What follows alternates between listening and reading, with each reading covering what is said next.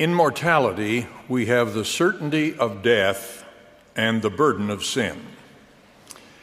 The atonement of Jesus Christ offsets these two certainties of mortal life. But apart from death and sin, we have many other challenges as we struggle through mortality. Because of that same atonement, our Savior can provide us the strength we need to overcome these mortal challenges. That is my subject today. Most scriptural accounts of the atonement concern the Savior's breaking the bands of death and suffering for our sins. In his sermon recorded in the Book of Mormon, Alma taught these fundamentals. But he also provided our clearest scriptural assurances that the Savior also experienced the pains and sicknesses and infirmities of his people. Alma described this part of the Savior's atonement. And he shall go forth, suffering pains and afflictions and temptations of every kind, and this that the word might be fulfilled, which saith, he will take upon him the pains and the sicknesses of his people. Think of it. In the Savior's atonement, he suffered pains and afflictions and temptations of every kind. As President Boyd K. Packer explained, quote, he had no debt to pay. He had committed no wrong.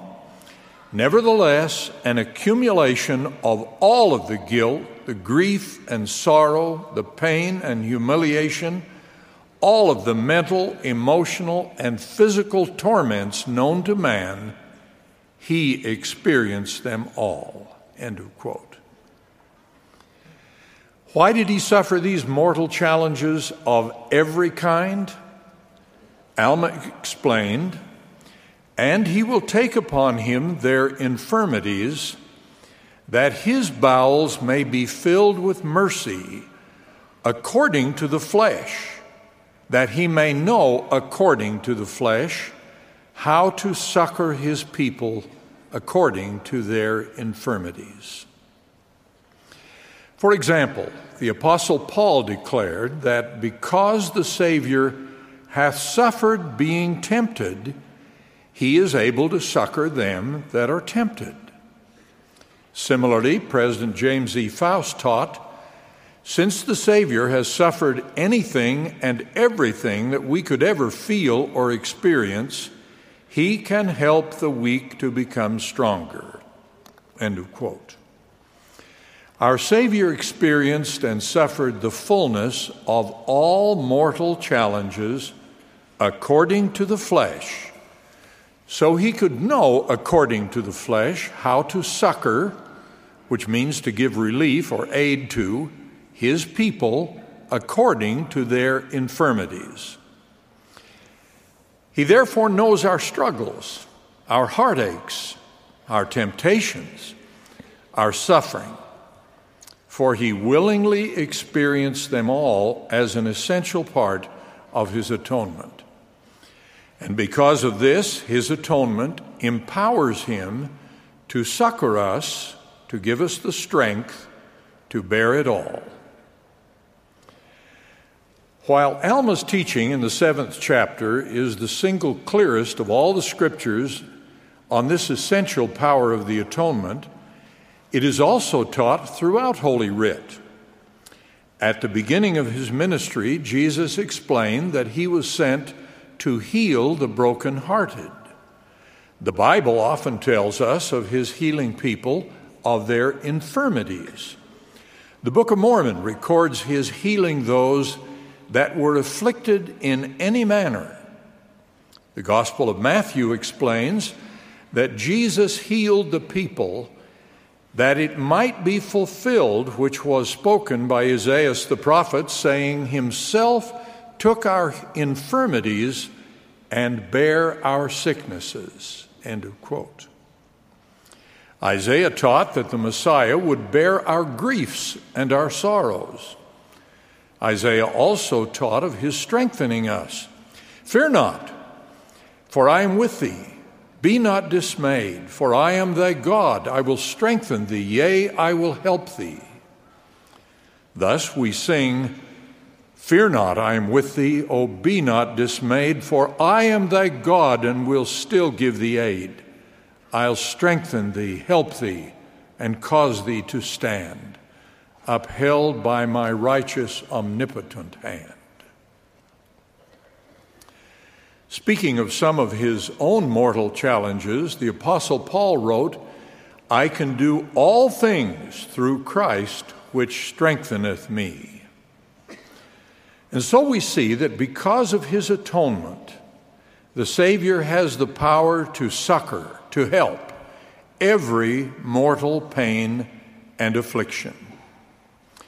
Sometimes his power heals an infirmity, but the Scriptures and our experiences teach that sometimes he succors or helps by giving us the strength or patience to endure our infirmities.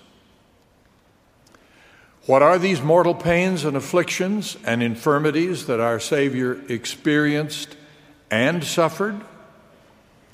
We all have pains and afflictions and infirmities at one time or another. Apart from what we experience because of our sins, mortality is filled with frequent struggles, heartaches, and suffering.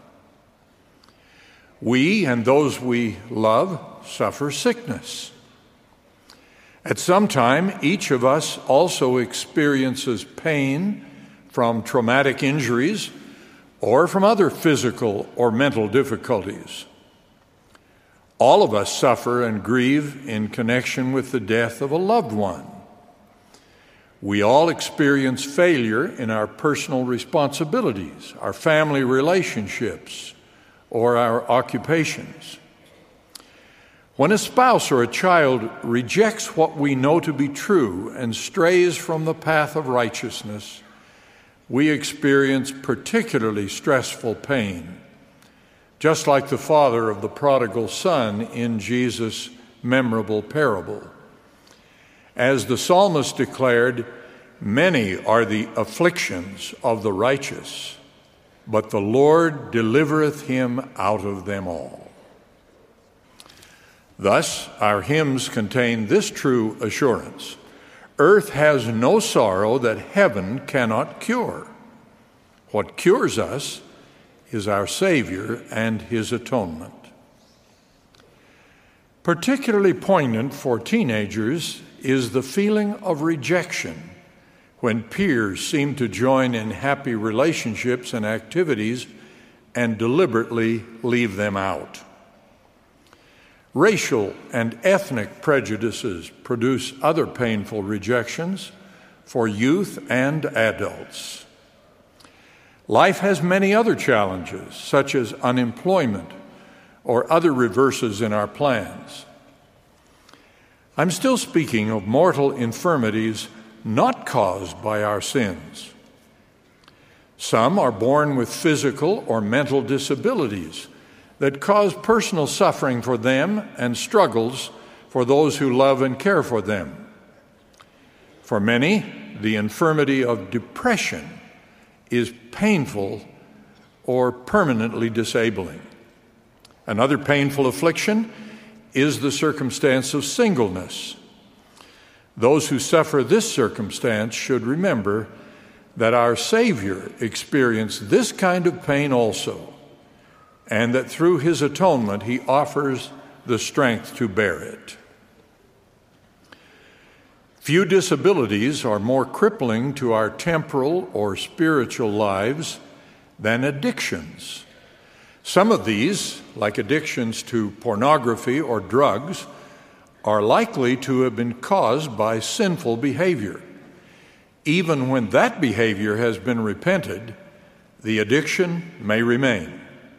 That disabling grip can also be relieved by the decisive strength available from the Savior.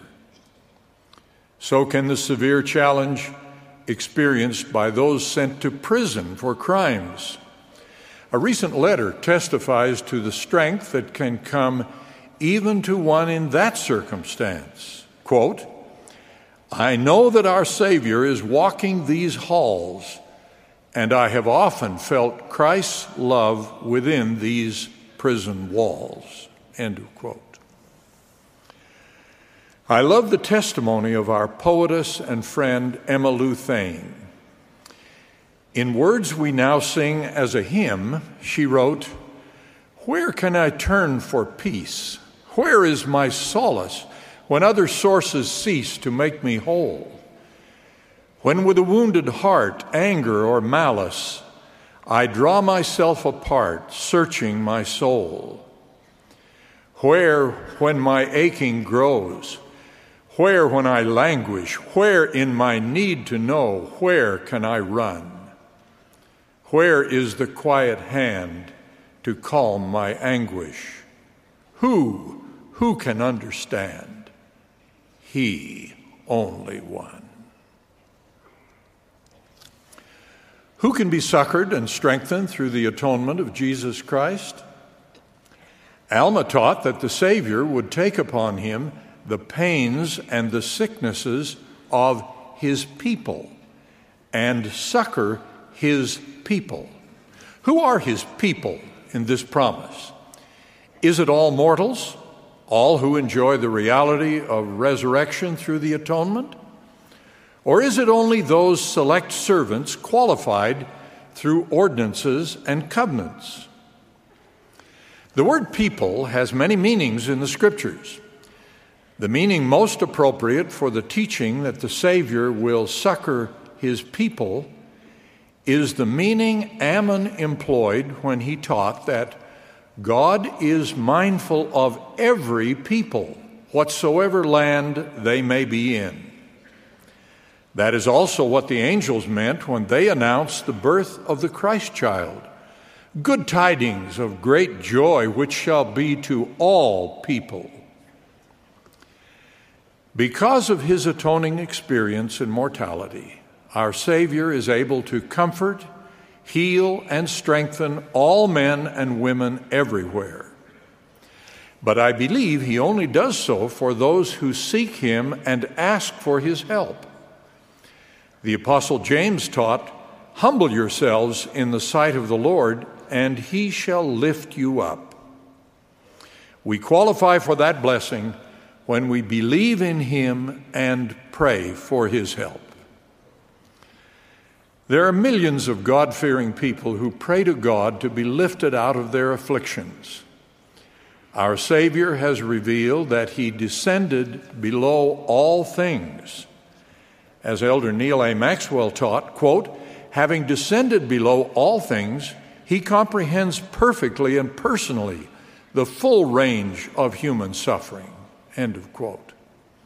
We might even say that having descended beneath it all, he is perfectly positioned to lift us and give us the strength we need to endure our afflictions. We have only to ask. Many times in modern revelation, the Lord declares, "Therefore, if ye will ask of me, you shall receive. If you will knock, it shall be opened unto you." Indeed, because of their all-encompassing love, our Heavenly Father and his beloved Son, Jesus Christ, hear and suitably answer the prayers of all who seek them in faith. As the Apostle Paul wrote, "We trust in the living God, who is the Savior of all men, especially of those that believe." I know these things to be true. Our Savior's atonement does more than assure us of immortality by a universal resurrection and gives us the opportunity to be cleansed from sin by repentance and baptism. His atonement also provides the opportunity to call upon him who has experienced all of our mortal infirmities to give us the strength to bear the burdens of mortality. He knows of our anguish, and he is there for us. Like the Good Samaritan, when he finds us wounded at the wayside, He will bind up our wounds and care for us. The healing and strengthening power of Jesus Christ and his atonement is for all of us who will ask. I testify of that as I also testify of our Savior, who makes it all possible.